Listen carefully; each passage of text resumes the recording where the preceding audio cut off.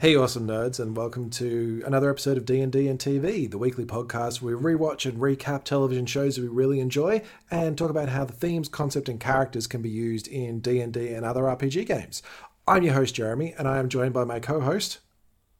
The future Mrs. Bass. Yes, and we are talking about the final episode of Gossip Girl 2007 Season 1, the wedding episode, episode 18, Much I Do About Nothing. Oh, what a journey. It was a journey. A hero's journey to get to this point, Jeremy. To think 18 short episodes ago, you had barely... I think, had you watched Gossip Girl before? I had seen Gossip Girl before. I have absolutely no recollection of this episode whatsoever. So either I regularly skipped over and just went straight on to Season 2, which I can see why I'd have done that, or it did not register. Yeah, well, you know what, though? I have given you the gift of seeing it through a deeper lens. And what I've really loved is the growth I've seen in the last couple of weeks, where you've really found extra layers to Gossip Girl that even me, someone who's watched this show several times, had missed. Because this is an onion of a show, right? That's true. It is an onion. It is an onion of a show with so many layers. Can be made into a bloomin' onion. It can be made into onion rings. Could be like spicy onion rings. You know those ones on those Hungry Jack's burgers? I would say that much like onions, it has layers, and much like many other things have layers, like ogres, as we learned from Shrek. And yes, this show is also like an ogre. As in lovable like Shrek? And like a cult classic? And like something that has been immortalized through generations? Yes, I agree. I would have said takes up space and occasionally clubs me on the head with its very existence, but yeah, okay. I think we both said the same thing. It is. We're really just saying the same thing. We're using different words. Yeah, just different analogies. I will admit what we're both saying is that this show is amazing. Yes, it is amazing. Certainly these last few weeks, as you said, I have found a deeper appreciation for the show. And watching this episode in particular, I thought there was... You said a couple of weeks ago when I said this show has suddenly got wacky, that it has always been this way. And I was a little hesitant at that point. But now it has really kind of lent into that humour that you say was always there. But I feel those first 10 episodes or so were more on the drama side of the humour. Like, we didn't get some of the lines that we get in the start. No, but I mean... Before you finish, I'm going to interrupt. I think it's because they didn't have those 10 episodes at the start. That they didn't have the history of it to draw from. That you can't get to this point without having had all that stuff at the start that didn't always work. That if you don't have the first episode of Blair saying, "What's she doing here? She wasn't invited," you don't have episode 16 of Jenny saying the same line. Like, it's just not as good. So you gotta go through those first 3 levels. You gotta push through level 1 and level 2 and nearly getting killed by goblins to get to the final boss battle of Georgina being defeated in 10 minutes. Yeah, I think it was slightly more than 10 minutes. It was. You're right, actually. It was 15. But 100%. It's very much like our D&D adventure where you have those cool little witty throwbacks and those little NPC backstories you have to go through. And that's okay. There's still gems in there in those first few, levels. It is. I honestly find the first few levels more entertaining as a player. Or certainly as a dungeon master and a game master, I find them more fun than the later levels. Because there's more opportunity for story, in my opinion. And you're discovering more things about the world and the adventures. And you've got more opportunity to kind of build something before the characters become so overwrought with power and overwrought with history that they just don't remember, oh yeah, this thing 30 sessions ago suddenly comes back and you're like, oh yeah, I'm still carrying around that goblin toe. Didn't we need it for something? Yeah, I think I also prefer lower levels, but I prefer more for speed as well. Like, I find in the earlier levels, you can kind of get through things a little bit faster. Just because things are a little bit simpler. Maybe I just like simple things. No, that can't be it. That's not it at all. I do. I find that combat actually is quite simple and quite fast at higher levels, because you get a barbarian, it hits the creature you're fighting twice, and suddenly it's dead. And you're like, well, that was a fun hour that I had planned. That's gone down to 30 seconds. Wonderful. I've never had a combat that's gone like that. I feel you're not giving your players enough magic items.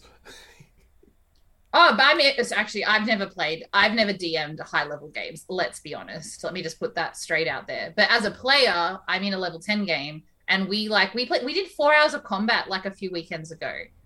I'd be interested like in one. It was good because it was interesting. There was lots of layer actions. There was lots of external stuff that kept it interesting. But I'm not going to lie. By the end of 4 hours, I was like, "Where's my social interactions?" This is because my character's not built for combat. That was 4.5 hours of me being like, "I'm just going to stab the back.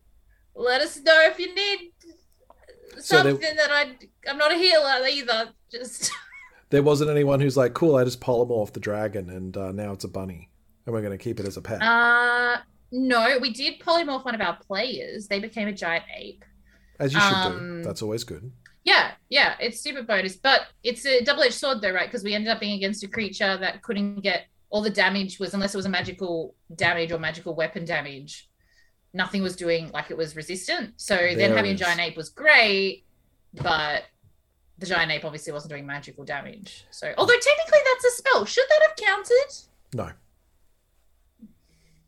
That's from a polymorph spell. It's true. But unless he's got magic fists, that's not going to do anything. Let's get back to Gossip Girl. Speaking of giant apes. Love a wedding. Love a good wedding. As I said, this is the episode Much Ado About Nothing. The title drawn from the play Shakespeare's Much Ado About Nothing. Certainly my favourite of Shakespeare's works. And one that someday I want to adapt into having half-orcs. And I think that will be a really fun adventure for everyone. Cute. Has anyone done Shakespearean D&D? Like, has someone done, of course they have. Yeah, if you really want to break it down, Storm King's Thunder, the published adventure, is basically King Lear. Huh. Yeah, you have a giant king who has gone missing, and you have his 3 daughters who are... Yeah, it's very basic. Like, it's drawing a very long bow. But there was a Dungeon magazine article a very long time ago that was basically King Lear with giants. Sorry. Yes. There's a few other ones as well. There's another one in Dungeon Magazine, which is basically Macbeth, of the wood being on the move. Then you've got 2 drawers who is, I think one of them's just called Mac and the other's called Elizabeth. And it's like when you get them together, it's Macbeth. Yeah, it's... Dungeon and Dragon players tend to like making silly puns, and adapting things like that would be... What? I hadn't noticed. I would never use a pun in my game, ever. You wouldn't. So, low picking fruit. That's true. There is I mean, if we're going to mine Shakespeare, Titus Andronicus is probably the one to go for, honestly, because that's... Well, you know what? I've just been playing in Ben's game, which is why I'm thinking Titus Andronicus. That's probably not the one to draw from. I suspect... I do also want to do a Midsummer Night's Dream. That'd be... Well, isn't that what... Into the... Witchlight... What's the Fae book that just came out? Wild Beyond the Witchlight. Thank you. And that'd be perfect, right? That whole Fae setting. Yeah, it is perfect for it. The problem with adapting Shakespeare, and this will tie back into Gossip Girl for everybody else, that so much of it is about romance, and so much of it is character interaction. And Midsummer Night's Dream is a great example, because you have these characters wandering through the woods and coming across fairies and Puck and Oberon, but they're not fighting them. They're just kind of having shenanigans. And while D&D players, I find, will do shenanigans at the drop of a hat, but as soon as you want them to do shenanigans, no, we're on task now. We've got to fight the monster. Yeah. So trying to build an adventure around shenanigans becomes a bit trickier. You just have to let the shenanigans happen organically. It's true. Things should happen organically. Shenanigan. A shoganic shenanigan. I'm glad you got to say that. So let's get back to Gossip Girl. This episode was directed by Norman Buckley and written by Josh Schwartz and Stephanie Savage. The showrunners, show creators, the amazing team behind such great shows as Runaways. They're currently doing another one, which I've completely forgotten the name of. What else did they do? They did The OC, which was possibly their most famous work. The OC? The OC. Who's The OC? Oh. The OC is... The OC is... sounds like an entrepreneur. Yeah, The OC. I'm stealing that. Everyone out there, feel free to use that as an NPC name, as your odd sort of Bart Bass character, your Theoc who rules over the city with an iron fist.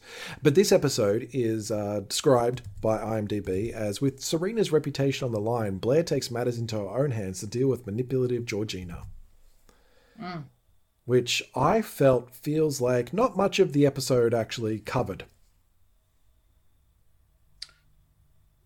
Well, I mean, this is the finale episode of season 1. So as we see from that, I'm not sure if how you watch it, but like I get the little, as previously seen, and they were just like pulling out. So they were just pulling out loose ends, like it was like a maypole, right? So they all had to be maypoled up before that. You know what a maypole is, right? I know what a maypole is. Okay. Yeah. Continue. Because a maypole has I know, floppy, but maybe some listeners don't. So please explain to everyone how a maypole works and why it's related to fertility. Great. I'm not going to go into the fallacy of the maypole, but I will say it's a stick that's got a bunch of ribbons off it, like a bit of loose strings hanging off it. And then you usually walk around the pole and it makes like a pretty pattern. Or if you're me in primary school, it's just a bunch of people just knotting up a bunch of strings to some poor teacher's demise. And anyway, that was the metaphor that I was using. Oh, I see. This is like a maypole. Yeah, with all the loose ends. And they were just like bringing them all together. They're bringing all the threads and it's suddenly become this beautiful tapestry of art. Yeah, sure. Tapestry. Yeah, beautiful. Cool. That's so many metaphors that we've kind of thrown into that one, but why not? Yeah. I don't get the previously on. I go straight into the episode, basically, because I've just watched most of them. I don't need to know what happened. I've also usually just edited this podcast, so I know what's just happened. Like we've just talked about it. I suspect we'll talk about it less in this episode. We might even get it under an hour and 20 minutes. We'll see. I don't know. I love a good wedding, Jeremy. I just want to say I've got a lot of feelings about the fashion of the wedding. So buckle in. That's okay because there's not too much plot, honestly. I feel we can race through. No, there is not too much plot. There is a lot of things that happen, but there is not too much plot. Is that not plot? Is plot not things happening? I guess. What's the definition of plot? I don't know. Someone's going to like Google it. It's not me. Dictionary. Webster's Dictionary of Love is a wedding is. What am I Googling? Plot. Yeah, plot of wedding is. Plot is a main events of a play, novel, film, or similar work devised and presented by the writer as an interrelated sequence. So there are many main events. Let's start off with where do we let's start off with the first scene. Okay, because otherwise I'm going to go out of order. Let's quickly go with what happened last time, where Serena dealt with the whole guilt about possibly killing a dude. Georgina's true identity was revealed. Serena ran to find Dan, and Georgina was all like, I'm going to sleep with him because they'd broken up, and there was a whole lying thing about it. Anyway, you could just go back and listen to our previous episode if you don't remember. Yeah. But this one opens with Serena standing outside Central Park. Love the location. Calling Dan for like the 50th time, saying, I'm leaving a message. I'm going to come see you. I haven't been able to sleep. I'm going to come see you. And jumps in a cab and goes to see him. Yeah. Early morning. Yeah. Whatever the opposite of a booty call is. A hearty call. Sure. Yeah, it is a hearty call. Yeah. But she's not the only one that's up early. Rufus and Lily are spooning in bed, looking super adorable. I'm guessing this is in Lily's hotel room. What day is it? It's Lily's wedding day. Yeah. What? Lily? Yeah. The Humphrey men. What are you doing, Lily? The Humphrey men getting some action. Though only one of the Vanderwoodson women is. And Rufus gets a call, and both of them are like, "Oh my god!" But Rufus's "Oh my god" is because he's just been invited on tour. Lincoln Hawk is back. Can we just talk about what tour promoter is calling it? Because let's just time this. So Serena is like, I haven't slept. It seems like it's like fairly early morning. She's like, I'm just coming over. It seems like it's like 7 a.m. right? I'd say 6:30, but yeah. Cool. What tour promoter? Like, I don't have a lot of experience with the music industry, but from the very little experience I do have, I don't believe any tour promoter is up checking their emails and calling people at 6:30 a.m. I don't think this tour promoter would have emails. Otherwise, they would have tried to email Rufus. They're well aware that Rufus doesn't have emails because he can't use a phone at all. I would suspect that this producer has been up all night doing coke and has just heard about this whole thing that Rufus did the night before. He's like, no, I'm going to get that guy right now. And that's why he's calling at 6:30 in the morning. Cool. So it's not that they have woken up early to get worked out. It's that they have not gone to sleep. That's right. Yeah. On board with it now? Perfectly plausible. Carry on. Fantastic. As you were. Cool. So he explains that to Lily, and Lily's a little shook since she has remembered that it is her wedding day today, and she just fucked her ex. Possibly in her bed. It's not clear. That doesn't look like Rufus's bed. Oh, it's definitely not the loft. Yeah. Anyway, she says thank you for last night. Then Bart calls, and Rufus is like, oh, maybe I should answer, because that's the running gag in this show, that whoever you just had sex with answers the phone when your actual partner calls. And Lily answers and all like, no, that's right. You can't see me before the wedding. It's bad luck. Trying to cover the fact that she just fucked Rufus. It's like, you can't cover that. She's not the only one waking up beside someone that she probably shouldn't have. As Blair wakes up fully dressed beside Chuck.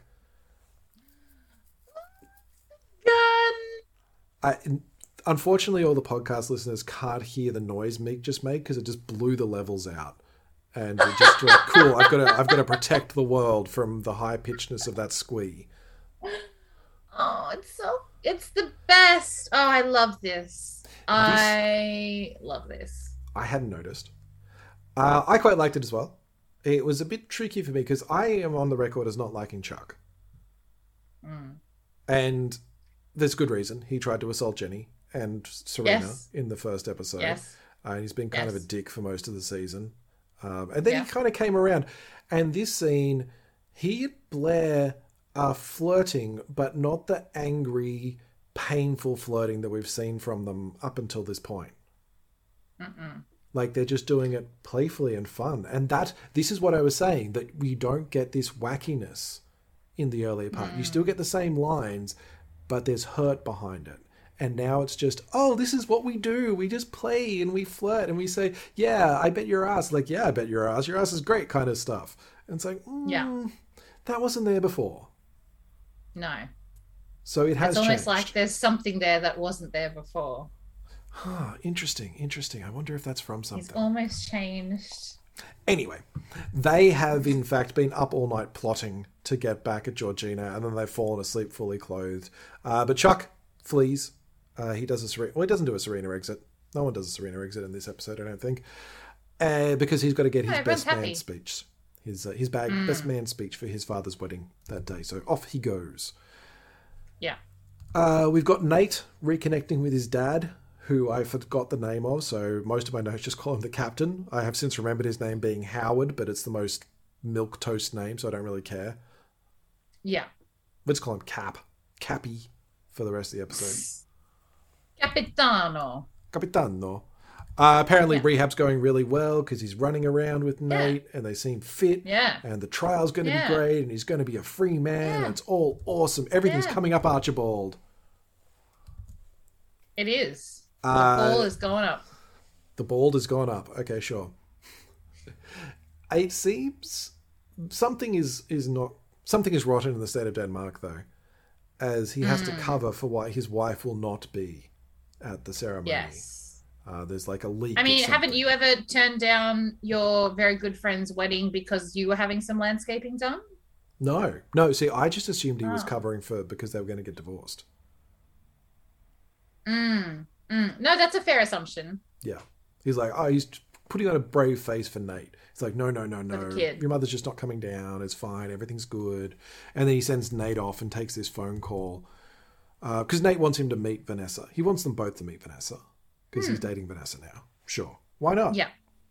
Let's prove the odd partners. They had the cute little kissy date last episode. Last episode? Or the episode before where they fucked in the cafe? Ah, that's right. I apologize. Yeah. They had the cute kissy datey thing 2 episodes ago. They are kind of cute, honestly. They are super cute. Yeah. It's just that they're from other worlds. They're from 2 different worlds. 2 different worlds. From 2 different worlds. It just won't work when you got to go to Brooklyn from the Upper East Side. So the captain gets a call. It's suspicious. Apparently he needs someone to meet him after the ceremony. It's like, cool, he's doing drugs again. Great. No surprise there. Yeah. Serena running to the loft, knocking on the door. The door opens. Dan's there. She doesn't let him say anything, just kind of grabs him and kisses him and says, it's so great that you're here, and obviously you didn't sleep with Georgina. How great is that? I'll try to explain everything. All the things, but Georgina is there. Yep. Well, Sarah / I mean, I know she's come out that we all know she's Georgina now. Yeah. Not great for that. And that's where the ad break plays.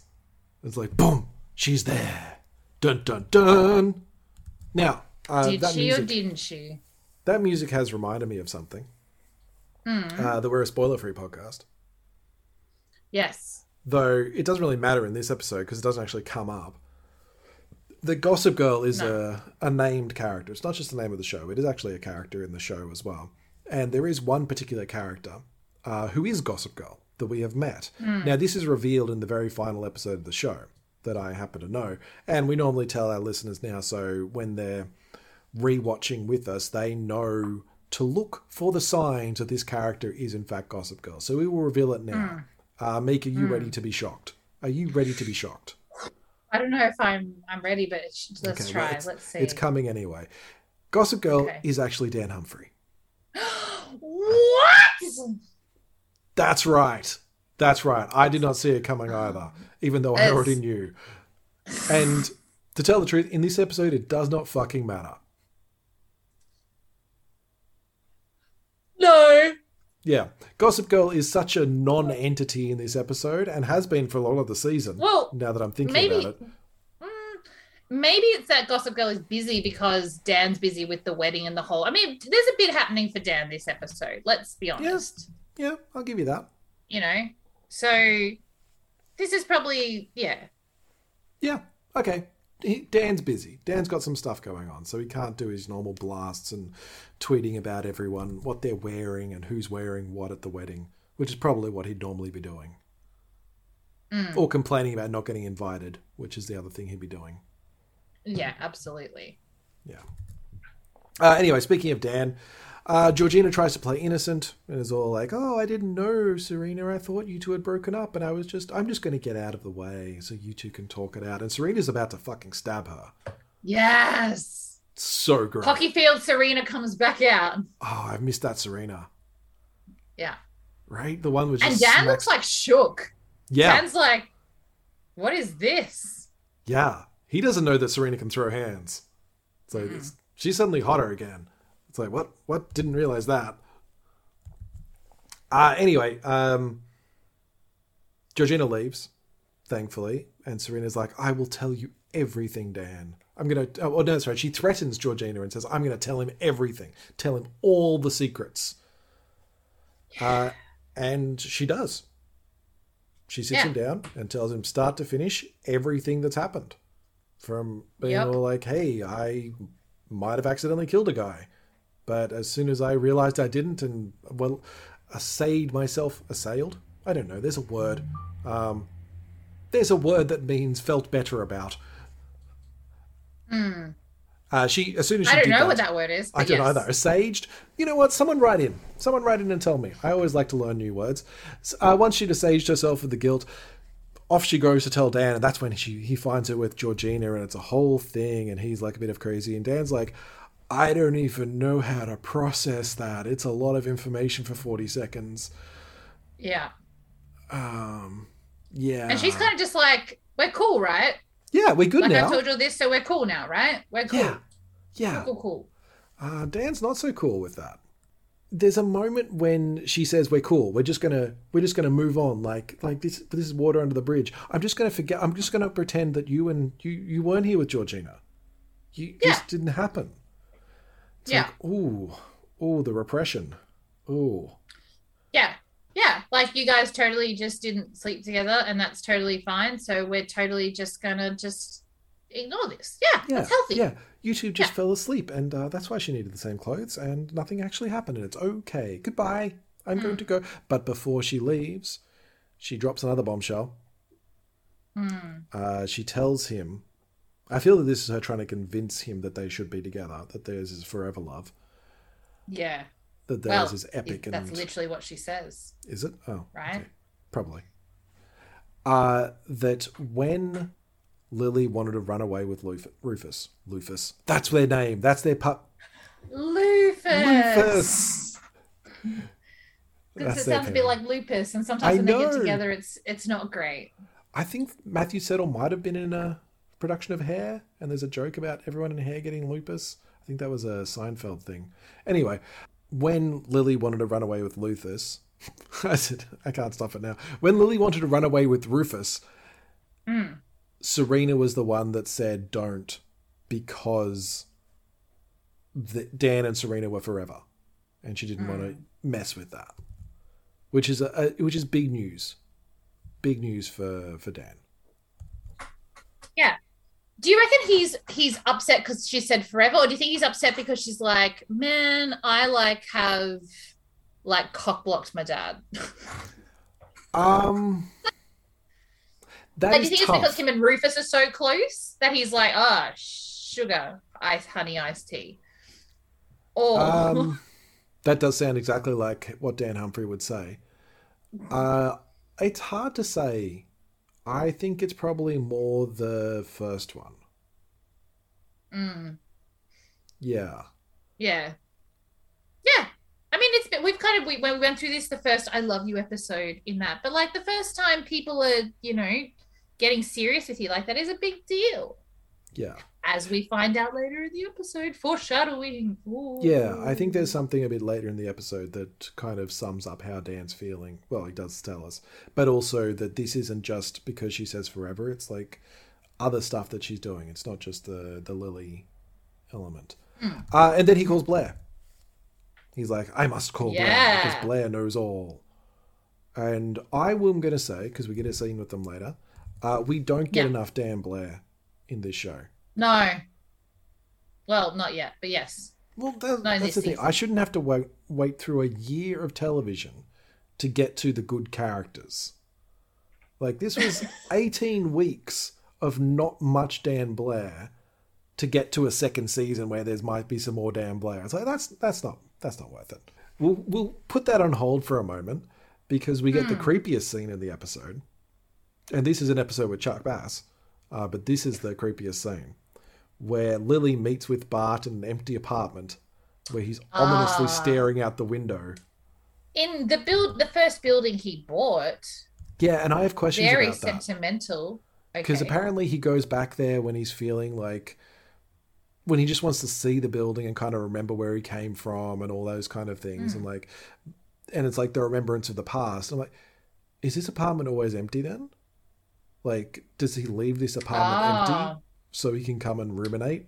Like a pondering. I mean, if I had Bart Bass money, I would have a pondering room somewhere in the city. See, I'd be more like, okay, cool. Every time one of those apartments is empty, I'm just going to come down and do that. I'm going to find out which one is empty rather than have one empty one all the time. Because it looks pretty nice. Bart's not poor. Really? Right? Bart is no Dan Humphries or Rufus Humphries. Do you know how he got not to be poor? You know how he got to be rich? By not having empty apartments. Yeah, but now he is rich, so now he can. This is why I want to be successful and rich. Oh, okay. So you can also stand around in empty apartments. Yeah. Yeah. So I could have one in like inner city Melbourne. I could have one like empty apartment, say in like, I don't know. Sydney. Sure. I was trying to think of another. Do you know what I was trying to think of? Another freaking suburb in Melbourne. And do you know how, like, honestly, my head was like, I thought of my own suburb. I was like, no, we don't really have any high rises here. And then my brain was just trying to think of another suburb Box in Hill. Melbourne. And that's, yeah, great, cool. I would have a thinking room in Box Hill, Very good. one in the city. A Let's just sauna list in. off suburbs in Melbourne. You know what? This Sauna is what in people come to this Doncaster. podcast for. That's To right. just Listing of hear suburbs. me list off suburbs in Melbourne poorly. The City of Melbourne, if you'd like to sponsor us, our email address is dndandtvpod@gmail.com. We will do a separate podcast and we just spend 40 minutes a week listing off suburbs. In alphabetical That's order. it, though. We don't talk about them. No, We we'll just list them. The first episode will be in alphabetical order. The second episode will be from shortest to longest in terms of letters. Then we'll do them in the number of characters when we translate them into Japanese. Anyway, Yeah. it's going to be a whole thing. And then we'll have a free jazz one where Yeah. it's just fucking whatever. Yeah, that's at least a month's worth of podcasting right there. Yeah. If you'd like to And- hear that podcast, email Jeremy ASAP. Because Meek doesn't Actually, we want have a to hear about it. Patreon.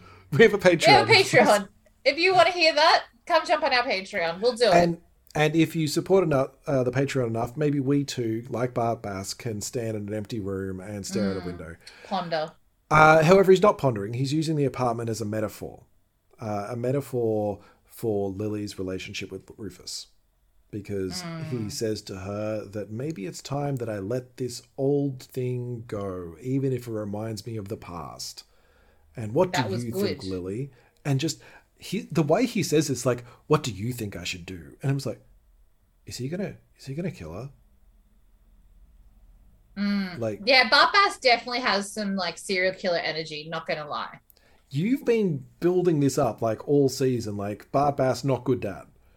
Yeah. And yeah. all this episode, I'm like, is this when he turns? Is this the episode he turns? Is that why it's a season finale? Is he going to have Rufus killed? Like, what's going to happen? Spoiler, he doesn't. I don't know This if you have to episode, he's spoiler fine. if the thing doesn't happen. This episode, fucking nothing happens. He, Oh my he says god, to- so much happens. He says to Lily, hey, can you let this Lily thing just go? And banged Lily goes, Rufus. yes. That's like peak something happening. Okay, but she's like, also says, yes, you should let the apartment go. And he's like, cool, can you do that too? And she's like, yes, I can.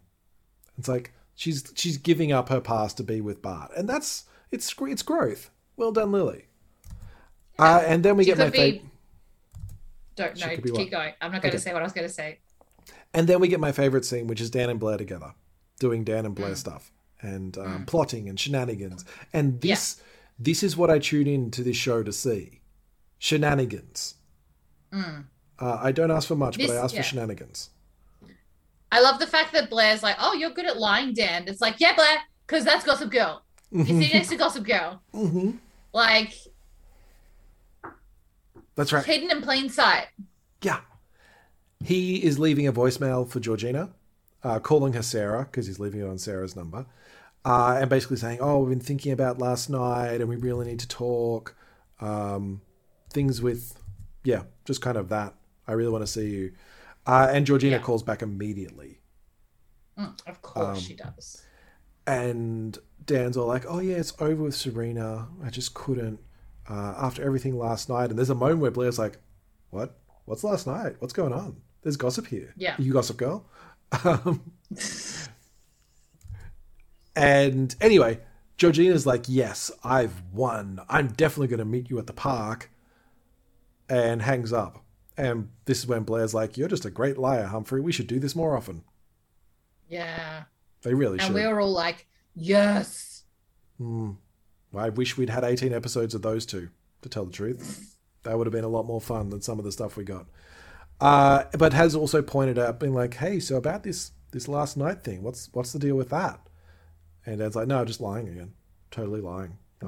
Nothing going on there. Nothing sus." And then we get the climax of the episode of this plot, which, as you said, everything's kind of been drawn out from the previous episodes with Georgina's build-up and introduction and the problems with Serena and causing all the trauma with Dan.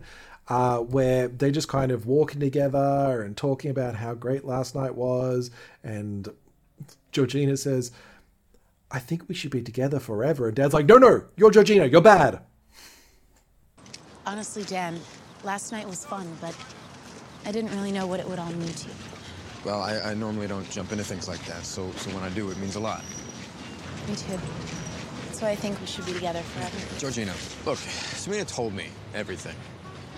All right, and I believe it. No, you don't understand. She was upset and jealous. I'm sure she told you all kinds of things to make you think the worst of me. No, just stop it. I never meant for this to happen, but it did.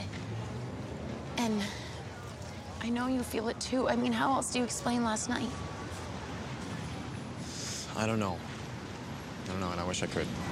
So you're just gonna go back to Serena like nothing happened and just leave me all alone? Oh, you're not alone, G. I'm here now, and I brought some people who really, really want to see you. I think you remember your parents.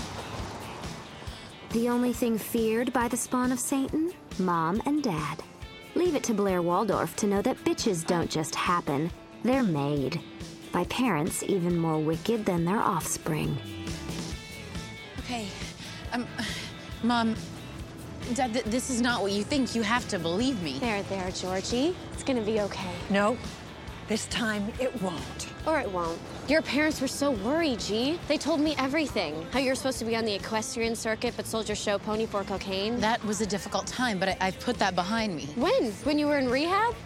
It's hard to get clean when you hitchhike in a town, steal a credit card, and book a ticket to Ibiza. You didn't see where they sent me. I mean, that place was awful. It was in Utah. At least I lasted longer than Lohan. We were trying to help. I've had enough. I have to go. Georgina, stop. Yes. Stay, Georgina. I'll go. Oh, that reminds me. I almost forgot to leave you with the information I discussed with your parents. What's this? Where you're going. A boot camp for troubled girls. Blair was kind enough to do some research. Haven't you heard? I'm the crazy bitch around here. Have fun in reform school. Yeah. And reveals He's everything. pretty much, and then he just kind of like, it's slightly awkward how he like bounces out, right? Yeah. Like just wanders out of he's just frame. pretty much like, yeah, I think honestly he's scared. I think he's like, yeah, he he knows should. what Blair is capable of, and it's just like, see ya. Yeah, it's literally like he reveals to Georgina, I know you're Georgina, and Serena told me everything, and you're fucking crazy. And Yeah. Georgina does But not panics. as crazy as That's right, not as crazy as Blair, who's standing right Yeah. there and is like, hi, I'm here, and guess what? I brought your parents. And a creepy valet. Yeah, / security guard / Could we quickly go through some of the things that Georgina has done? To like some of the wild stuff that she's done since before she arrived in New York. Yes. Yes. Selling her equestrian pony. That's Yeah, one for cocaine. For cocaine. That's one of my favorites. Yep. The breaking out of the Utah rehab facility and hitchhiking Yep. with a stolen credit card to go to Ibiza. That was another Yep. good one. Great. So far, it still seems like a college kid, like just hijinks to me. I mean, Yeah. apart from the selling the pony for cocaine. So good. I mean, have we all not in D&D sold probably like a stupid item because you want a magical item and you're 500 gold short and you go through that inventory, you're like, I don't know, what's this worth? What's this worth? What's this worth? Can I just sell? I'll just sell this, Yeah. right? I've got this. We've had horses. Those horses we forgot about for 10 seconds. I'm going to sell them. Those were rented. I That haven't doesn't fed them- matter. I haven't fed them for like weeks, but like, They're still here. Horse liver let's is just good, sell right? them. Yeah. Oh my god. Yeah, that's pretty much spot on what I think it is exactly. It's like, what do I have? Yeah. What do I have? Well, I like my shoes, but there's a horse. Yeah. And I can sell the Yeah. horse. Like, who did she sell it Yeah. to? Doesn't matter. I didn't ask questions. Did she sell the horse for money and then use the money to buy cocaine? Or did she trade the horse for a packet of cocaine? I would like to think that somewhere, wherever she went to dressage school, there's a drug dealer in that town that deals exclusively in equestrian horses. Whose daughter is very pleased to have a pony right now. Yeah. I Horses love are that. expensive, yo. Damn, yeah. I Fuck can yeah. I can kind of see. It's just so weird. I love there's also the drive-by with Lindsay Lohan on Lindsay Lohan as well. I spent longer in rehab than Lindsay Lohan did. It's like, dude, not cool. This show also dates itself in statements like that. Yeah, but it's still like she went to rehab. It's like, don't attack someone who's gone to rehab. This is part of when the show kind of throws me out of it, and I'm a little bit like, why am I watching this? It's like, that's just a mean, cheap shot at someone. And they have a lot of mean, cheap shots, which fits with the whole gossip element, but it's not necessary. Yeah. But it was also 2007, and that's what people did. I mean, it was the height of the Joss Whedon, you're mean to be funny element. And I say that as a Buffy fan. But that's kind of what we did back then. Yeah. On that little bit of a downer, I do want to bring up a D&D point, because we're only literally 15 minutes into the episode of Gossip Girl. We're about 40 minutes into the episode of D&D and TV. That this is the end of Georgina. She's off to boot camp. Blair wins. That's the end of that plot line. Is it though? Well, it is for this season, and this is the important thing. That this is the end of that, and it's such an anticlimax. Like, is it? This is the diplomatic. I feel like this is like the diplomatic solution to, instead of fighting the big bad with like combat. This is spoilers, crit roll. This is Caleb pulling out the, what's it called? The dodecahedron. The dodeca.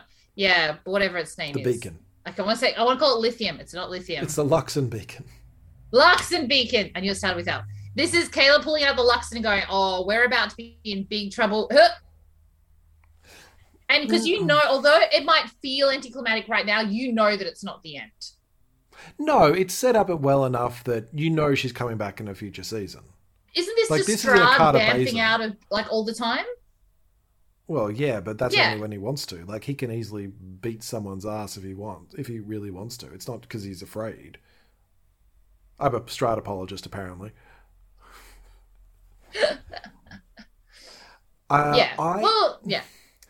I feel that it's a little... I mean, I like it when it goes wacky. I've said before that I'm here for the shenanigans and the hijinks. But there was, like, significant terror in Serena. Like, this is someone who created a sex tape. This is somebody who drugged Serena's drink. This is somebody who lied about who she was for months. And the response, or the boss battle is, lol, your parents are here. Now you're off to boot camp. Ha ha. I'm like... maybe I also feel like I don't know how strict. Were your parents like super strict growing up? Because like if I had the choice, if I had honestly like if this was me and I had the choice between when I was this age of like the police or my parents, I would have got in a police car because my parents were terrifying to me.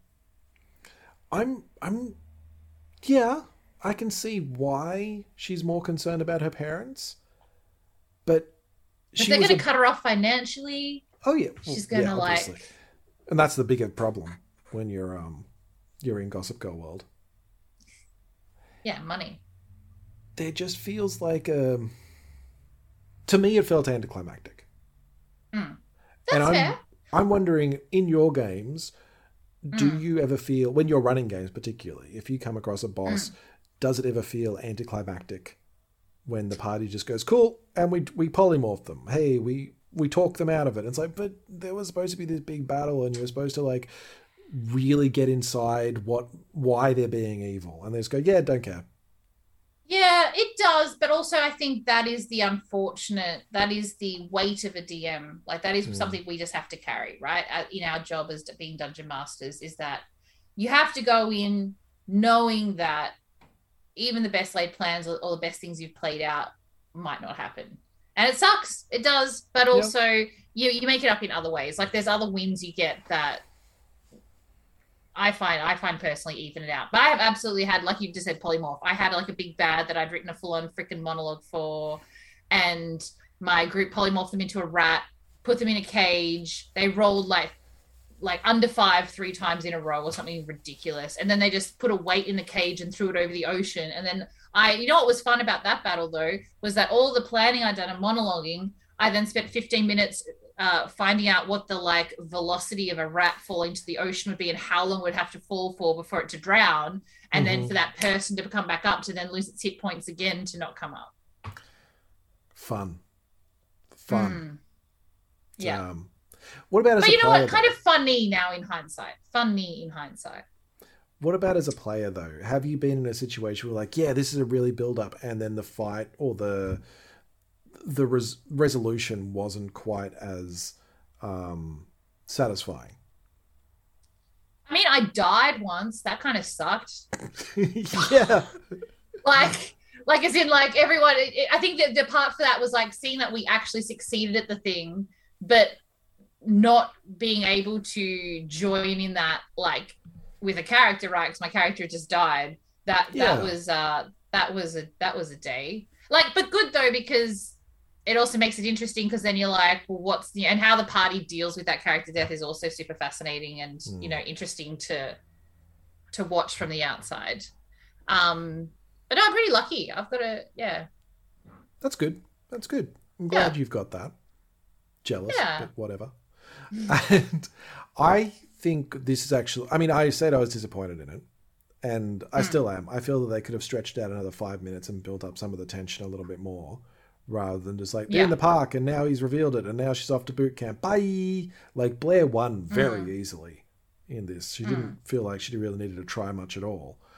Which in case she makes a very good player character, because at certain levels you just don't try. You just go, cool, I hit them and they're dead. However, this does mean, if this was a role-playing game, I feel like you've got through that, and now the rest of the session, which might be another 2 hours, is the denouement, where you talk about where do the characters go from here? What do they do? What do you have that kind of debrief, winding down, the epilogue of that plot line and potential futures. But the good thing in this, if we're using it, is that there's another event happening. There's the wedding. So despite the fact that they've had the boss battle in the morning, you're like, well, you better get to that wedding. And so you as a DM can already have other like bits of the maypole starting to come back undone and flick around over in the wedding for them to grab onto. And then you got the feast on the other side of the maypole that they'll just go to afterwards. Yeah. Which is kind of where they head off to. We've got a little bit of getting ready for the wedding. Oh, I love a good wedding. We get Rufus packing for the tour. Yes, very quick. Yeah. Very quick, but yes, he does. It's too sweet. I'm now wondering if the tour promoter was like, oh shit, this guy's just OD'd. We need another act real fast. Hey, Lincoln Hawk's really big right now. We can get him on a bus, right? And that's why they're calling at 6:30 in the morning, because they've just got out of the hospital dealing with this. Maybe. Because it happens very fast. It's Dark Mirror, but it does. But also Lincoln Hawk had a amazing night. They did do pretty well. They were performing with Lisa Loeb. Yeah, crazy. Yeah. So anyway, Dan points out, hey, Rufus, you didn't come home tonight. I'm very well aware of that because you weren't here when I got here, kind of thing. And I'm also going to the wedding. But he also tells Rufus, hey, so Serena revealed about this whole thing about why Lily chose to go back to Bard instead of seeing you, and I don't know what that means, but I feel like you should know. Yeah. So Rufus nicks off, and hey, Jenny's in this episode. Hey, Jenny! And getting her real name for once. Yeah. I feel like have we evolved past it?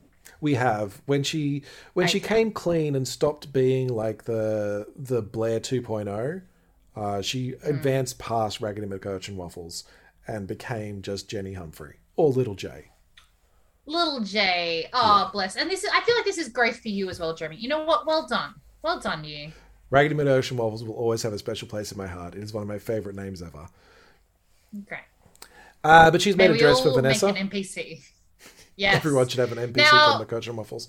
Now, you want to say something about this dress, because we're into the fashion territory. We're into the Meek special. This is why you chose this show, isn't it? Look, it's definitely the fashion is another character. Like they say, fashion is another character on Sex and the City. Fashion is another character in Gossip Girl. I should hope this fucking dress. Okay. This fucking dress. Now, it was 2007, so I'll forgive it there. But Jenny Humphreys, What are you thinking? This is the one that Those looks sleeves, that tulle, that color. This is the one that looks like a sunset threw up on an orange and turned into a tissue, right? Yeah. Now, Okay. it was very, in '07, everything was very matchy. It was not uncommon to have the blue fascinator with the blue dress with the different shade of blue shoes. And we're seeing that color blocking coming back now. So that is not uncommon. But that shade, and you know what gets me? It's the tulle. It's the tulle poking out at the bottom. That's a pet hate of mine from when I used to do my pinup stuff. It's a pet hate. It's like an undergarment. It's like you may as well walk around with your jocks out. So put it away, Jenny. This is why, I mean, she's a beginning designer though. So well done on her on being creative and getting started in a very hard industry. Okay, but But fuck that dress. It's ugly. Jenny Humphrey didn't actually create that dress. Like an actual designer, somebody who worked on the show created that dress. Actually, I wonder who did make it. Okay, Hang on, I should have Googled this. you're Why did gonna I have- not think? I Googled all the other designers. I just knew this dress was ugly. That's why I didn't want to know who made it. But you're right. You are right. Someone paid money. In my head, I'd forgotten that Jenny wasn't real. I was like, oh, well, she's a kid. It is kind of my implied God. that this is a nice dress. Like, Dan is stunned by seeing Vanessa in this dress. Okay, Dan's freaking dress sense for this whole series can get in the And seat. look, Like, that may just be Vanessa, because Jessica Zoa is hot. Like, that Jessica Zoa I mean, makes it work. she wears it well. She Yeah. wears it well. Absolutely. Yeah. While you're googling the designer, I'm going to quickly run through some of the other stuff that happens in the plot. So they arrive at the wedding. Blair finds Yeah. Chuck and basically fills him in. Oh yeah, by the way, the whole thing with Georgina worked out great. Didn't need you. Dan helped out instead. Wonderful. Yeah. And Chuck and Blair kind of flirt a little bit until she grabs him and goes, no, the thing with Georgina, that was it. We're done now. Bye-bye. And I think kicks him in the leg and says, break a leg. And he's like, I think you just did. It's like, oh, Yeah. that's not fun Cute. banter. They need to go and take lessons from Lily and Rufus. Oh. Yes. Yeah, don't physically hurt people. That's true. Yeah. So Nate and the captain arrive, and it's super icy between Chuck and Nate.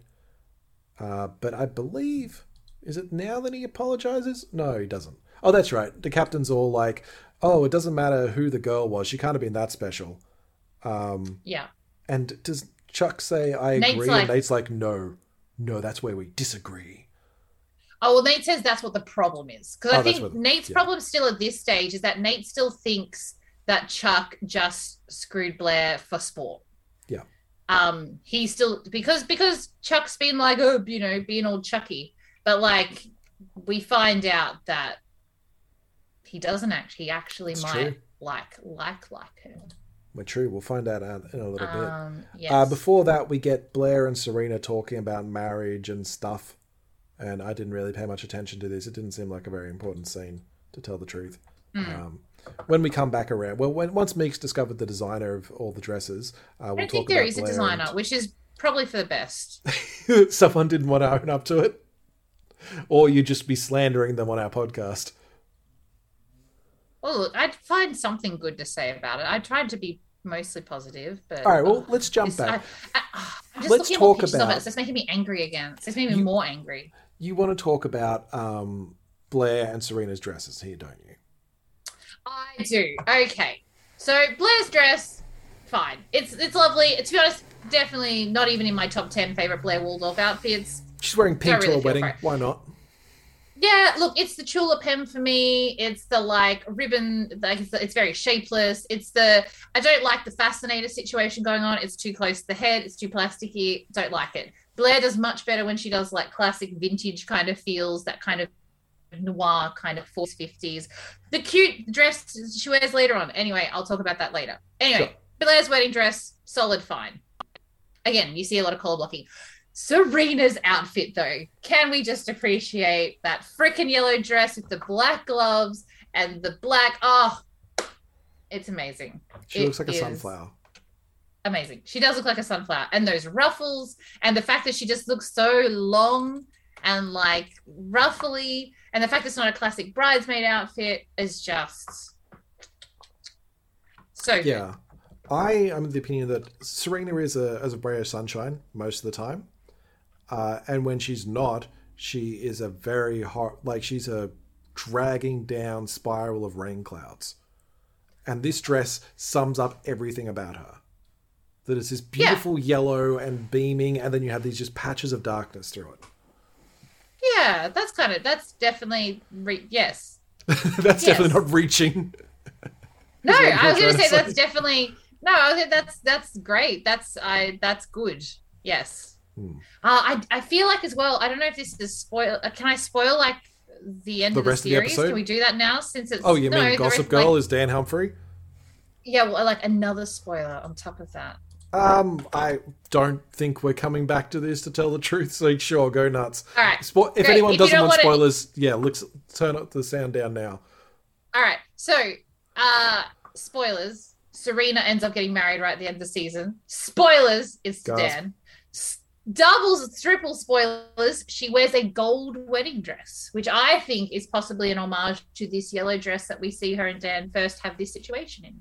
Oh, there you go. I would agree that's and your thing about the sunshine there matches her wearing a gold wedding dress. Yeah, she's all about the gold. I was going to say, because she a gold digger, but that's not true. So, speaking of gold diggers, the captain is spotted by Chuck speaking with some shady guy, and he's all like, hey, you were supposed to show up after the ceremony and the reception when no one's going to notice I'm going to leave. And the guy just wants money, so the Archibald Sr. gives him this thick wad of cash and nicks off. And Chuck's like, someone needs to watch that man. Yeah. Because he suspects he's doing drugs again. Why wouldn't he? Yeah, rightly so. Lily is getting ready, and Rufus shows up. Just boom, ad break. It's like, seriously, Rufus? He pops in through the mirror. It's very cute. Oh my god. Oh, Rufus. Rufus. Oh well. Anyway, they have a discussion about their relationship and kind of a back and forth and a little bit of, it's been 20 years, yeah, but we still haven't got it right. If it's taken 20 years, maybe it's not going to be right. And maybe this is just it.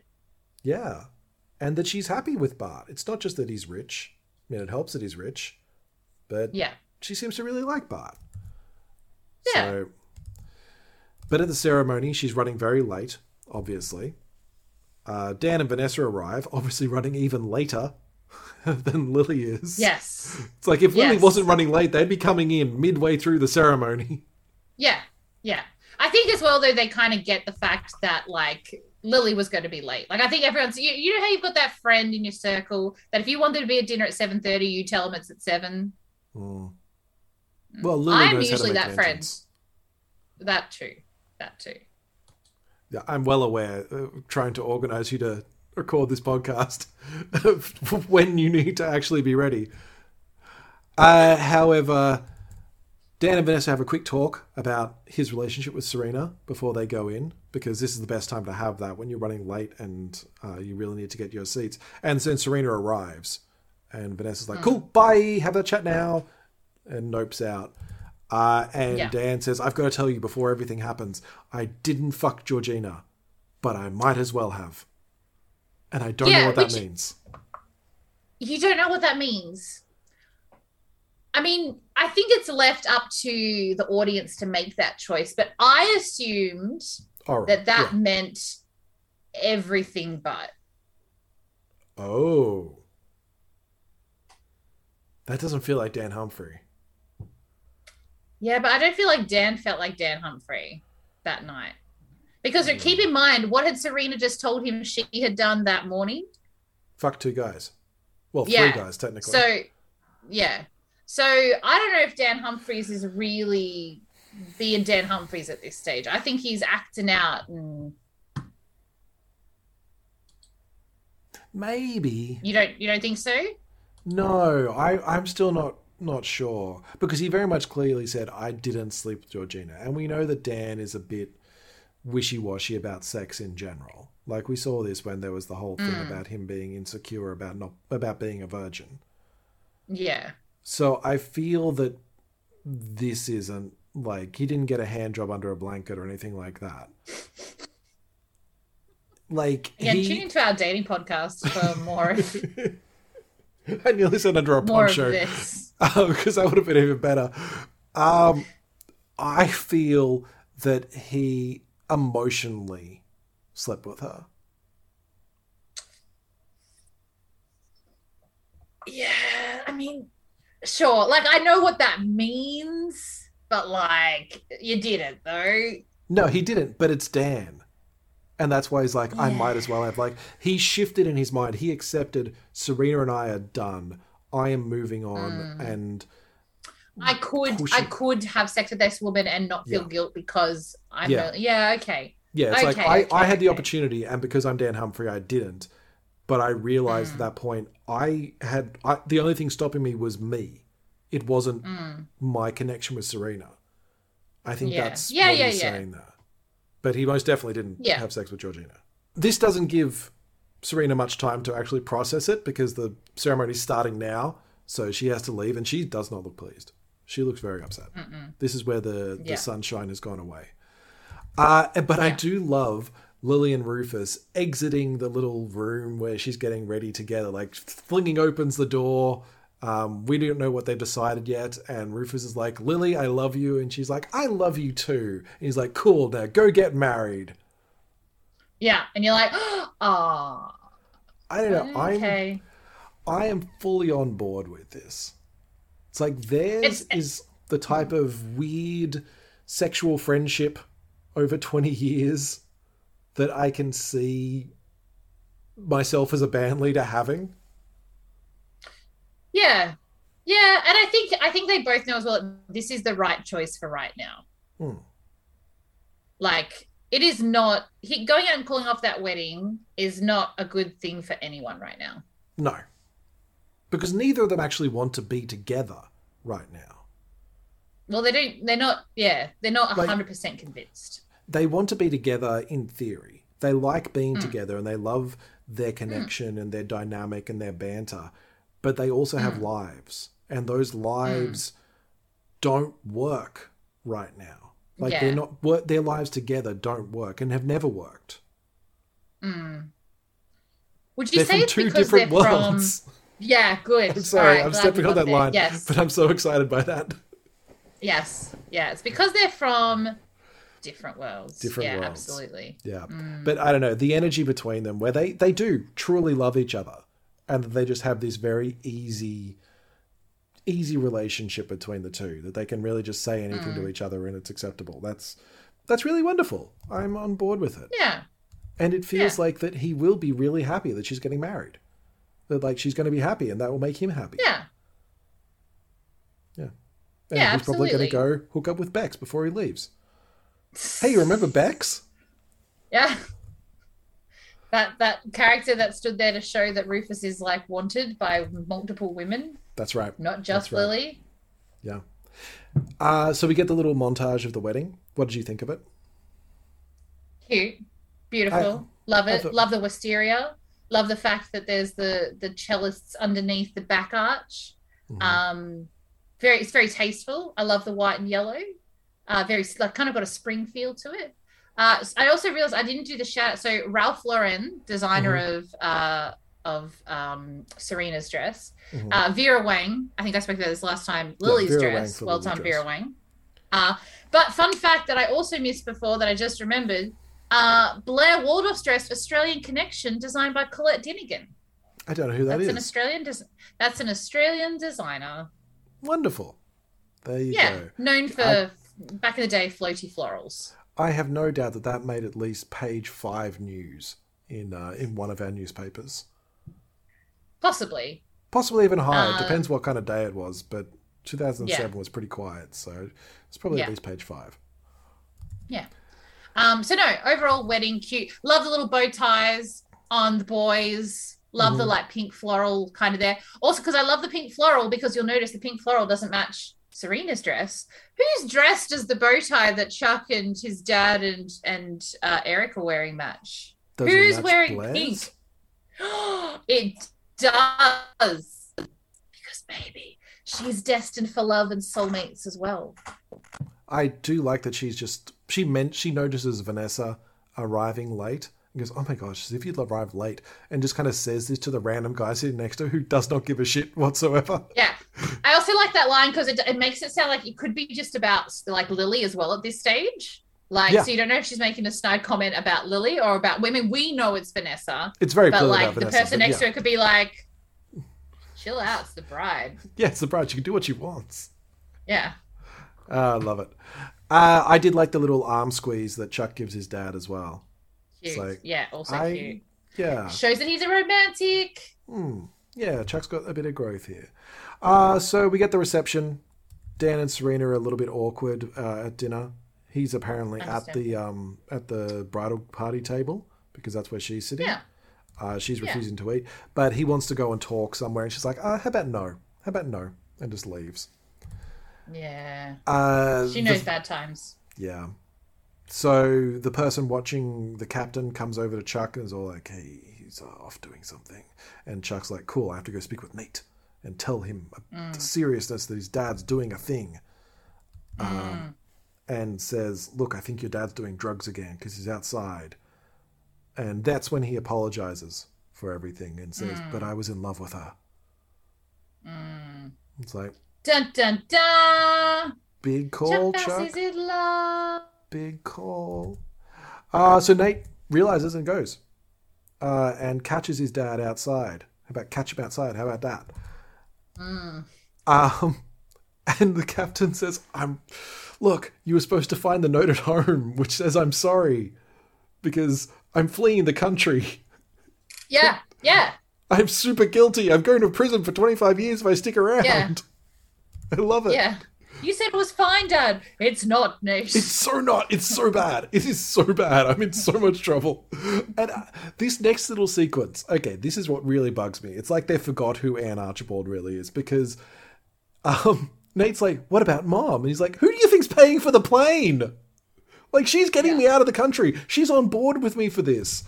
And he goes, Nate, you have to step up and be the man of the family now. And Nate's all like, I've been that for a long time, Dad. And when his dad tries to stop him, he gets to punch his dad in the face. It's like, well done, Nate, finally. But then he says, that's for Mom. And I'm like, do you remember your mother who tried to blame your father's suicide attempt on you lashing out? Yeah, but yeah. I mean, Nate's definitely got some mum issues, like 100 and like we're all on board with that, right? We all know that, right? Yeah. Well, we're Nate's all bored got with both that. Yeah. mum and dad issues. Yeah. Nate is a poor troubled soul, but he's He keeping it is. together. He is. I'm just glad he got to punch his dad in the face. Yeah, it was good. I mean, I think we've all wanted to punch the captain in the face for a few episodes now. Yeah.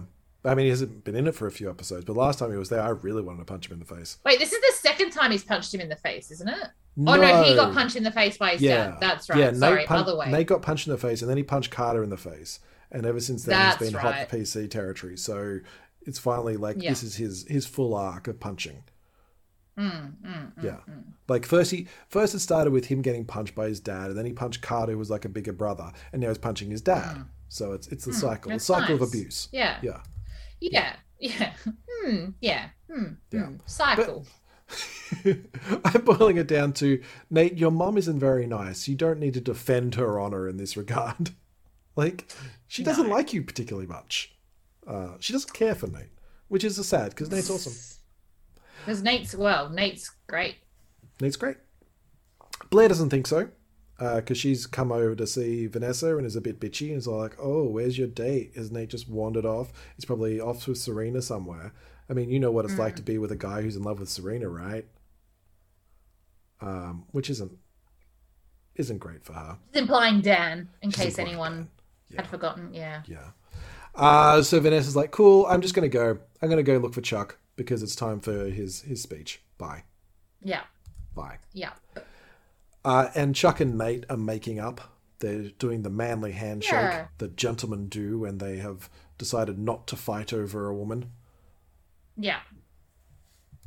And Nate teases him a little bit, like, oh, so you love Blair, huh? Huh, interesting. Yeah. It's cute. Yeah, it is kind of cute. But Nate decides he's not going back into the ceremony. And Vanessa arrives and sends Chuck back in. Yeah. And suddenly it's night. Like, they are literally outside in the daytime, and then we jump over to where the ceremony was, and it's nighttime. Yeah. I mean, weddings happen like this. Yeah, you certainly they do, the ones I've been to, where I've been drinking heavily, and it's like, suddenly it's nighttime? Yeah. What the hell? What's going on out here? So Dan finds Serena. She tries to leave, and he stops her. She still seems to be under the impression that Georgina and Dan hooked up. That there was something. But she's just gonna forgive that. She's gonna forget that, pretend it didn't happen, repress it deep down, like you do when you're a wasp. You just repress everything. Yeah. Because she doesn't want to break up with him. Yeah. This isn't broken. Absolutely. No, it's fine. However, Dan maybe does want to break up. Yeah, and this was a very... I feel this was a very real scene. Like, they're both being incredibly mature and actually talking about the things that bother them. Because Dan says, look, you lied to me over and over and over and over, and it was really easy for you. But you had no problems with it. And you've got a weird, fucked up life that I'm somehow caught in. Yeah. He does also... He does say he's the most understanding person in the world, which I feel is probably not true. I love that line. I love that line. It's like when someone goes, I'm the nicest person, and then they, like, insult you. Yeah, I'm the nicest person, but you're a bitch. It's the same people that go, I'm not racist, but... Yeah. It's those people. Like, same Venn diagram. Yeah. Same part of the Venn diagram. And then he also points out that this isn't about her past. This isn't about stuff that she did before she met him. This is about what she did while they knew each other. Like, this isn't something that she's trying to make amends for. This is stuff that she just keeps doing. She went and told Nate and Blair and Chuck all before she told Dan, whom she, supposedly loves. But she feels like she just couldn't tell him. It was too much. And it's like, no, it doesn't matter. She just doesn't trust him. This, to me, felt like... Dan in this situation is the NPC who somehow managed to get caught in the adventurers' lives. Where he has been, like, kind of dragged along and been like, hey, yeah, you know blacksmithing. We might need a blacksmith in the dungeon, so you're going to come along with us. It's like, do I have to? Or he's the one that's hooked up with a player character who's now like, no, they come everywhere with me, right? And the DM's like, oh no. This was not my intention. You know what? That's exactly what happened. Dan was never meant to be a main character. He somehow stumbled into the show and they're like, oh shit, now we need a backstory. You know what? He's Gossip Girl. There you go. He's Gossip Girl. We're going to have to create this whole thing for him and then try to fit it into the story we've already got. It sounds, I'm here for it. That's great. Yeah. You say that like that's a bad thing. No, I think it's great. I think it's exactly what happened. It's wonderful. Great. Amazing. It's a masterpiece. Masterpiece of writing right now. Did you just say it? I did. Did you just? I did. I found a way for it to work and I love it. But it even like took me because I was waiting for the but or the oh my God. I feel like we need like da da da da da, like really dramatic music in it right now, dun, dun, dun, and like confetti cannons, and like it's happened, listeners. You heard it here first. Oh my Jeremy gosh. has said that this show is a masterpiece. It's taken me 18 episodes, but here we are. It's going to be so fun You're to all edit that welcome. bit out later. No. All right, back to the I'm sad going to- scene. Back to the All sad right. scene. Okay. Sorry. So yeah, he does also say that the only reason he was even with Georgina that night is because he thought Serena fucked the two guys. And she's like, no, I just lied about that. And he's like, that's kind of my point. Yeah, that's you weird, just- dude. Like that's that was your go-to. Yeah. Like, he almost kind of preferred if she had, because that's less weird. So he doesn't know how they go back. That they're at the exact same point that they were in the brunch episode back in episode 3. Was it episode 3 or episode 2? It was a while ago. A while ago. Yeah, it was a long time ago. And that they just haven't changed at all. And Serena's like, but does that mean that's it? If we just say, have a good summer, I'll see you at school? And he's like, yeah. And if that's not like the epitome of teen breakups, I don't know what is. It's like either it's all tears and tantrums, or it's just like, I guess I just go now. Sad. It is sad. Yeah. You know what else I find quite sweet? Actually, you know what is not sad? Actually, I'm doing that one again. You know what's not sad? What? Chuck's speech. I'd like to propose a toast.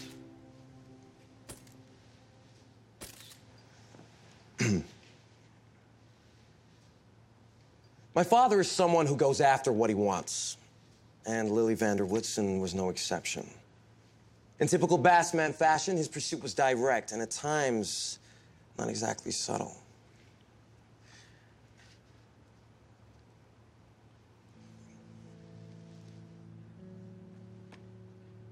One thing I learned from my father's courtship of Lily is the importance of perseverance.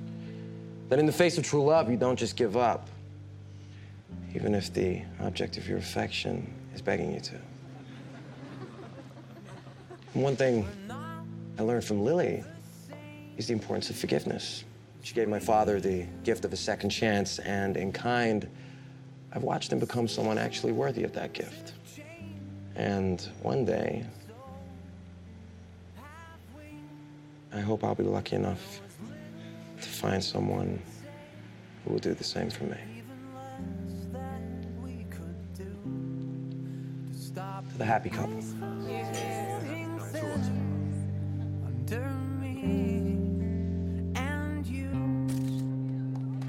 Oh, so cute.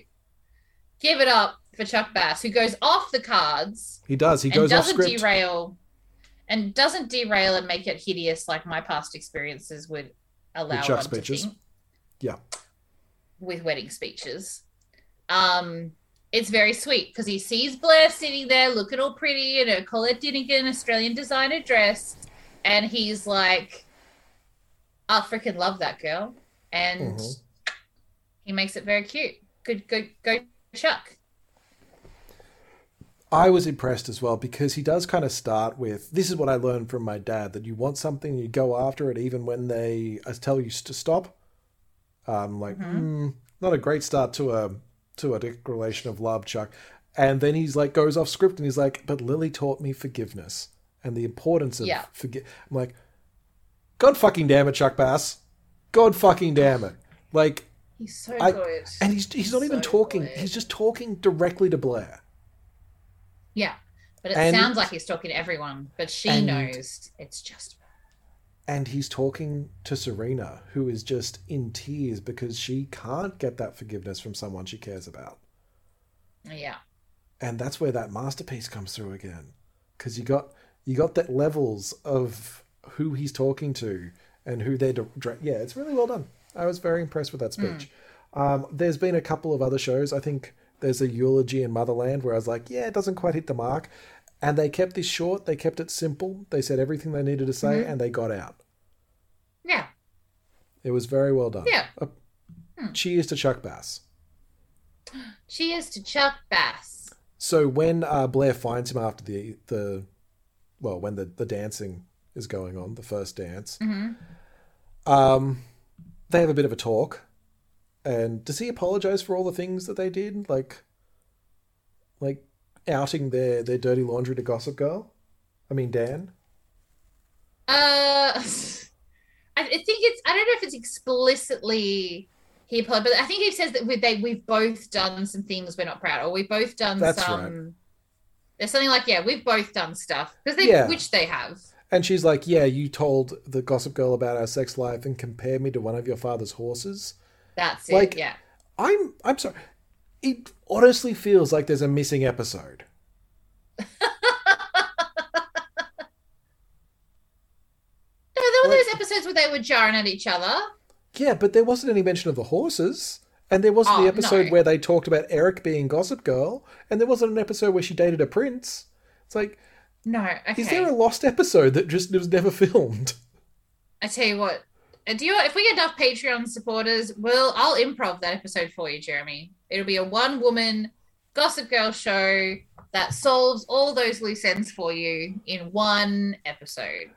I will I will add to the Patreon myself to see that. I will play all the characters. Great. And it'll be great. Yeah. Great. But also, so they make up and they make out, and so good. Yeah, it was pretty good. And Chuck's all like, "Let's take it slow this time. We're not going to just head off the dance floor and go fuck like we would have last time." And Blair's like, "Ooh, this is a new Chuck Bass. I'm intrigued." Yeah, this is a romantic. And then, I'm sorry, this is the next scene. Maybe it's just because, maybe I don't know, feeling anxious or whatever this week. But this next scene, this little thing with Dan and Serena, this was heartbreaking to me. Oh, the dance. Yeah, because they get thrown together. He's coming to look for Vanessa, who's nicked off without telling him. And the photographer's like, no, we need photos of everyone. You want to remember this night. Yeah. So they have to dance together. And then after they're done, Serena's like, oh, he's gone. You can let go now. He's like, I don't want to. And it's like, oh, my heart. Yeah. Because this is all he's wanted for so long, right? He's dreamt over this Serena girl for years before they got together. They've been together. They've had the highs. Now comes the low. It's just, it's so... And we get that time lapse of all the other couples moving around the dance floor and we just focus on them. Yeah. It's sweet. I just and you think that's where the episode's going to end? No, I would have thought that's where you roll credits. Yeah, but not here. Nope, because we get more. We get the prologue to season 2. Oh, is it a prologue? I thought it was an epilogue to this season because I was quite happy for this show to stop right at the end of the 40 minutes. I imagine that scene is the end of season 1 and now everything here is like leading. It's like, for me, this is like you've just had the big bad battle in your campaign. Basically, you do a 3-hour game, right? Your big bad battle's finished at 1 hour, 45 minutes, and you've still got an hour and 15 to... 3-hour game or 3-hour episode of our podcast? Same. Anyway, 3-hour game. Both are equally as entertaining and witty. And so then you have an hour and 15 minutes where you're like, all right, well, what do you guys want to do next? You could do this, you could do that, you could do this. This is happening over here. You've just done this. Here's the little thing that's come off that. And you just overload your players.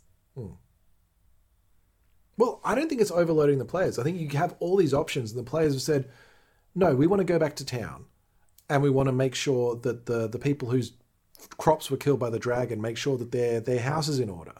And make sure, that shipment that was getting attacked by goblins, make sure that arrived at the tavern. And we want to talk to people and we want to make sure everything's okay. And maybe we'll buy a house. Maybe we'll set up a little shop here. That's what these next 10 minutes feel like to me. Yeah. Yeah. Like, Totes. it's not wrapping up those loose ends. It's just kind of going, hey, here's the next direction. But should we go through the couples? Yeah, we'll do it very quickly. I feel like it bounces around, but I'd rather I think it's because otherwise it gets, So we'll have to leave Chuck and Blair to the end because they're the most important characters now. Well, we'll do the really quick one. They're just Rufus on the road. He's dreaming about Lily. Yeah. I assume writing more songs about Lily. Naturally. Jenny's got an internship. Where's Jenny's internship, Jeremy? It's with Eleanor Waldorf Designs. What? Does that mean she's going to have to interact with Blair again? Could that be drama? Gosh. I think she is, but apparently it's what she's always wanted. Well, no, she wanted an internship with this company, and then she gets she wanted this, and then she gets put out. She doesn't get a choice. It's like if you were to apply for an internship with the Victorian government, but you didn't get to choose which. You might end up in transport, you might end up in health, you might end up in education, corrections, exactly. Yeah. So she's applied to this big company that organize internships, but she's ended up by a fluke with Eleanor Waldorf herself, which also means, fun fact, more Eleanor Waldorf in season 2. Good, because I have been missing her, to tell the truth. Yeah, she's great. Yeah. She was in Independence Day, just as an aside, the actor. Oh, there you go. All right, which couple do you want to talk about next? Let's go with Dan and Vanessa. Oh, yeah, Dan and Vanessa. So they are, Dan is asking her all these questions about why she and Nate didn't work out. Apparently, in the 1 week, Vanessa and Nate have broken up, and they're painting an apartment, which I assume is going to be Vanessa's new apartment, where she lives. And she's like, "Yeah, well, you're just doing this so I don't ask you questions about Serena." But they've kind of got some banter going, and you can kind of very clearly see in her eyes that she's totally in love with Dan, and that's probably why she and Nate broke up. It's not to do with anything to do with Nate. It's all very much Vanessa's like, "Yeah, you're great, Nate. You're hot and apparently fuck really well, I'm guessing." But she's totally in love with Dan, and she needs to stick with that. And we get a couple of other shots with them. They seem sweet. I kind of like them, honestly. Yeah. I don't know. Sure. I mean, it's Dan. We don't really care what happens to Dan. Yeah. It's like everyone in It's this show is fine. too good for Dan. It's like Vanessa's the least objectionable. At least she can put up with him, and he's not too judgmental about anything she does. And she'll be happy, so power to her. Yeah, good for her. She will be very clearly more intelligent than him. He'll write his little essays for the New Yorker, and she'll be, international film documentarian award winner. Yeah. Yeah. So that's them. Yeah. Who next? Who's next? Who you got next? Our favorite pair of golden Labradors, Serena and Nate. I love these two. Serena is going to get away off to the Hamptons. And runs into Nate just after he's finished talking with Chuck, and is all like, "Hey, so maybe we..." Oh, no, that's right. She's like, "Hey, maybe we spend some time alone together." Yeah. But she's like, "Yeah, I'm going to go hang out by myself." And he's like, "Yeah, I'm going to hang out by myself too." And then she goes to walk away, and then she's like, "Wait, if you ever want to hang out alone together in the Hamptons," because everyone goes to the Hamptons in New York, Of course. "you should come hang alone in the Hamptons." I did notice that that's similar to what she said to Dan way back when. It's like, "Hey, if you want to go do nothing together." Yeah. And I'm on board with it. Yeah. I've been pushing for Serena and Nate all season. Yeah, look, they're a good fit too. I'm not gonna lie. Like they are. This is the thing. Like same thing with Dan and Vanessa. Like I just, it's so typical. That's all. But yes, they're cute. They match. Their golden blonde hair shines in the sun together. This is the problem with television. They make It's like beautiful babies. Here is two very attractive people, and we'll put them in a relationship together. It's like, well, yes, but you could also interchange it with two other very attractive people. It's like, well, Yeah. they're all pretty much the same. Yeah. But they're not from Pretty different much. worlds, are they? They've both been No. through stuff, and they understand each other. Yeah.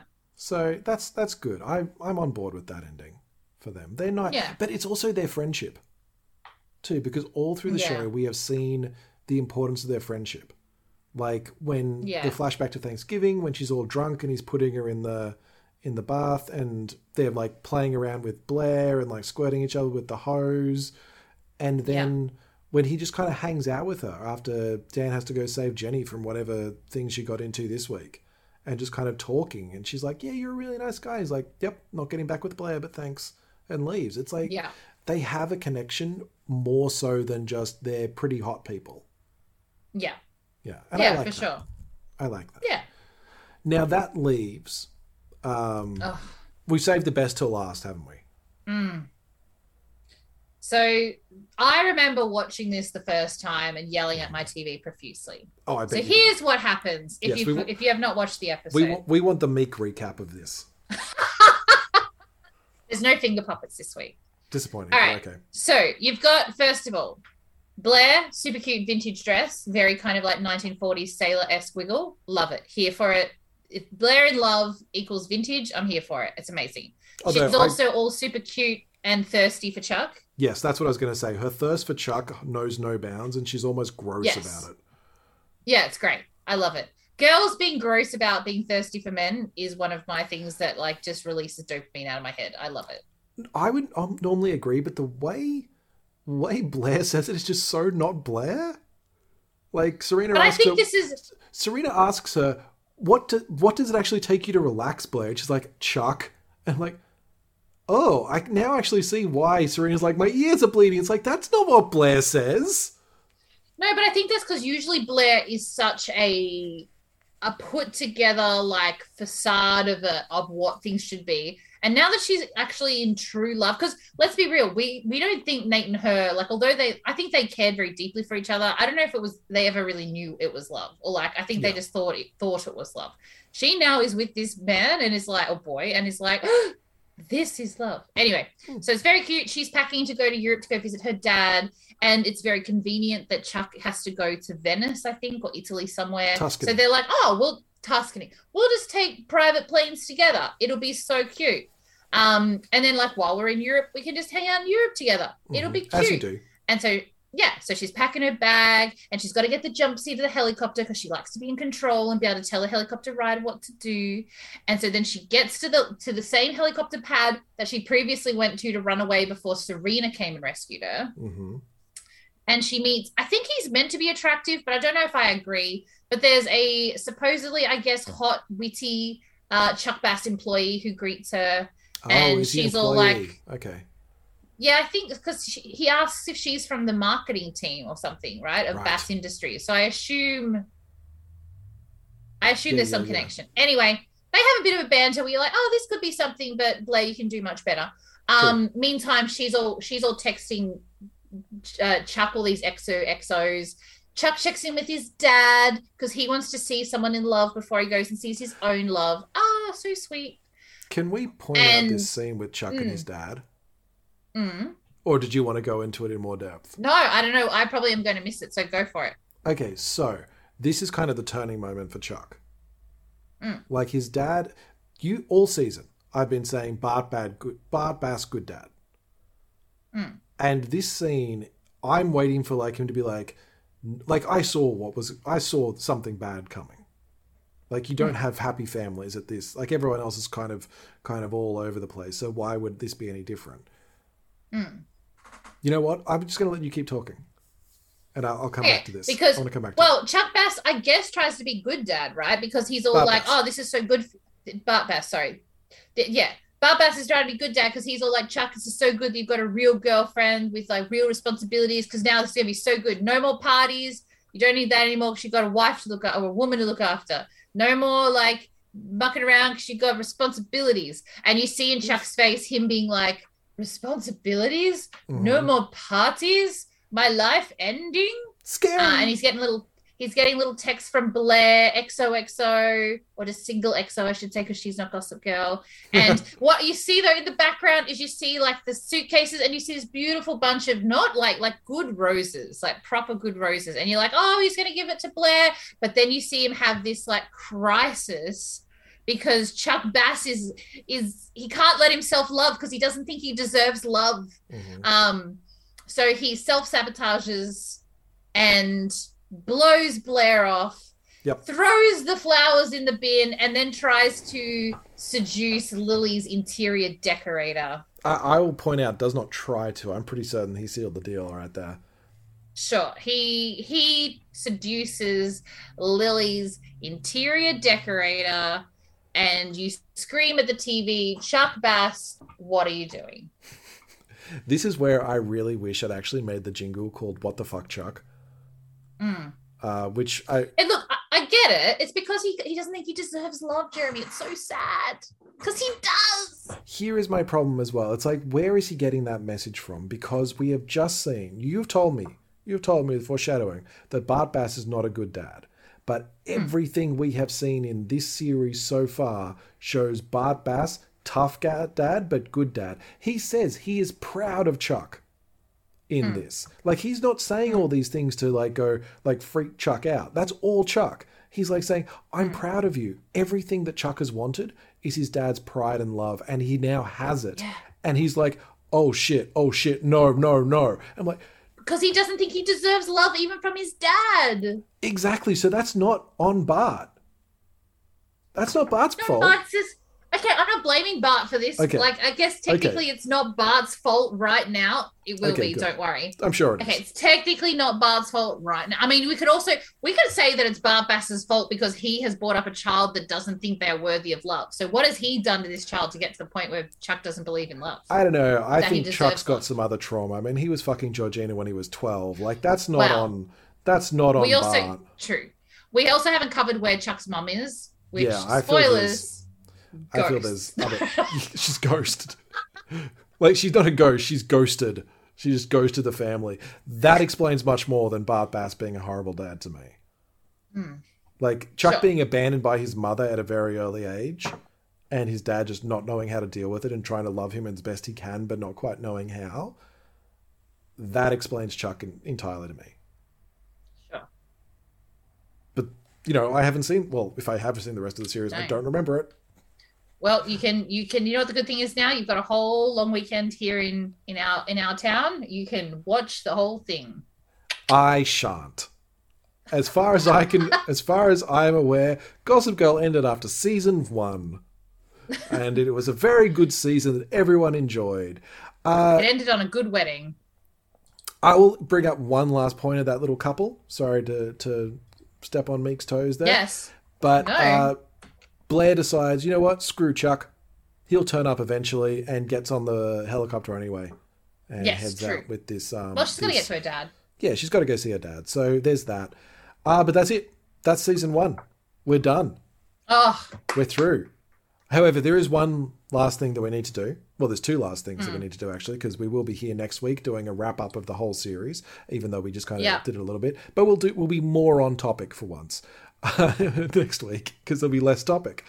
Don't promise things we can't deliver, Jeremy. It's true. There is one last thing that we need to do, which is something we do every week. We pick a character from the show that we just watched and talk about how we would use them as an NPC or a PC in one of our games. Meek, would you like to go first, or shall I? It's our last chance to do this, so hopefully it is our last chance to do it. Well, yeah. Look, I'm going big. I'm absolutely playing the person. You know what? This is very sick because this is the person I claimed the first week that I was going to claim every week, and then I changed my mind. So now I'm claiming her again. One, the only, the amazing, and ridiculously attractive Blair Waldorf. Yes, that's a great choice.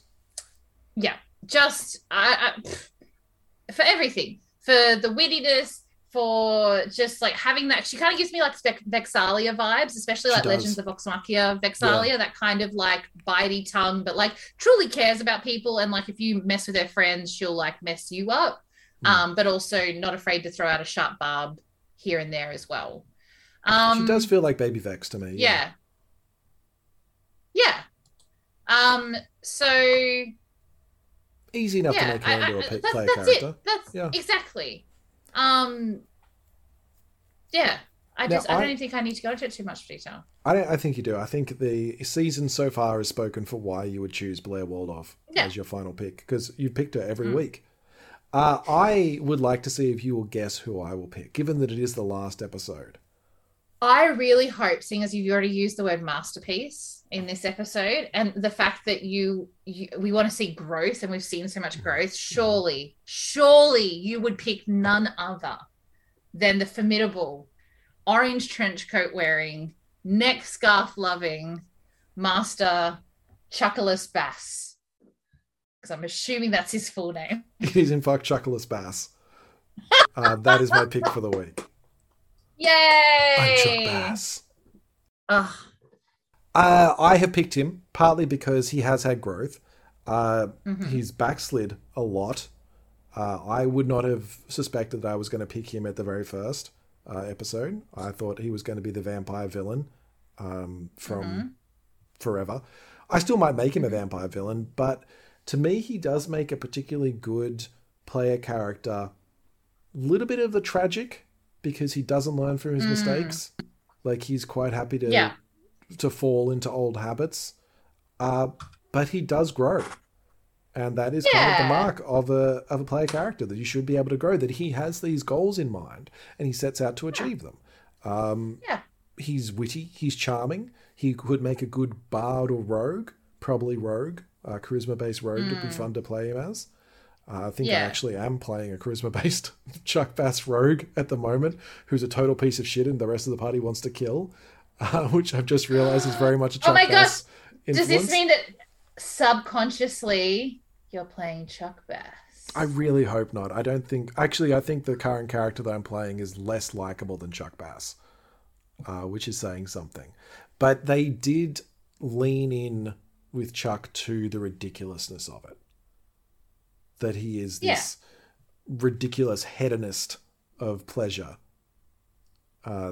With this soft spot inside. And I think it's that soft spot inside that makes him a good player character, that he does have certain things that he believes in. And that's kind of what you do as a player character for him. He'll do anything. He'll do anyone. But there's some lines that Chuck Bass does not cross. Yeah. And that's when he goes out and he becomes an adventurer and he does right. And the rest of the time he's like, I'm going to spend all my money on booze and women and boys and everything else. Yeah. And drugs. All the fun things in life. Yeah. But he just wants daddy's love. So cute. I think there's a lot of motivation in Chuck Bass, and he quite easily translates into a PC. As much as I would love to make him into a vampire NPC villain, I feel that a PC is the way to go. Why not both? He could be a vampire. If Old El Paso would like to sponsor this podcast, we'll take it. Will we? We will. Yeah. If you would like to sponsor this podcast, you can. There's a Patreon. It's patreon.com/D&D and TVPOD. There's also the email address, D&D and TVPOD@gmail.com. Get rid of the @gmail.com, and you've got the Instagram and Twitter. It's just @D&D and TVPOD. I just like saying that. Meek, where can people find you online? You can find me I've got 2 spots now, at @blushing_bard for all your girly D&D goodness and outfit photos. Unfortunately, I don't have a Blair Waldorf wardrobe, but oh, how I tried. Yet. But also, come check out at Masters of Alchemy for all your professional DM needs. Ooh. Very fancy. I'll just leave it at that. I'll leave it very vague for now, but come check it out. Yes, and that's on the Twitter and the Grams. Yes. Good to know. Yes. If you enjoyed this podcast, tune in next week when we will have the season wrap up. You can subscribe on Apple Podcasts, on Spotify, anywhere your podcasts are found. You can also leave us ratings on a lot of those services as well. 5 stars would be wonderful because it gets us out to more listeners through the algorithm, or you can leave reviews on places like Apple Podcasts, or send us an email on the email address listed before. The best way to have a podcast spread around the world is if you recommend us to your friends. If your friends enjoy podcasts about D&D or Gossip Girl, please shoot them a link. Say, hey, I think I'd really like this, and send it their way. Be we like a really podcast VD. Sorry. That's staying in now. It just has to. It follows, but for podcasts. And we would appreciate it. It is the best way to get us out there. And if that's all you can support, the only way you can support, that'd be really great too. We are completely free. We are not paid by anyone, which is why we got the Patreon, which would really appreciate if you signed up for that as well. I am rambling now because it's been a very long episode and a very long week for me. So until next time, stay safe. Thank you so much for listening. Be kind to yourself, and may all your hits be crits. XOXO.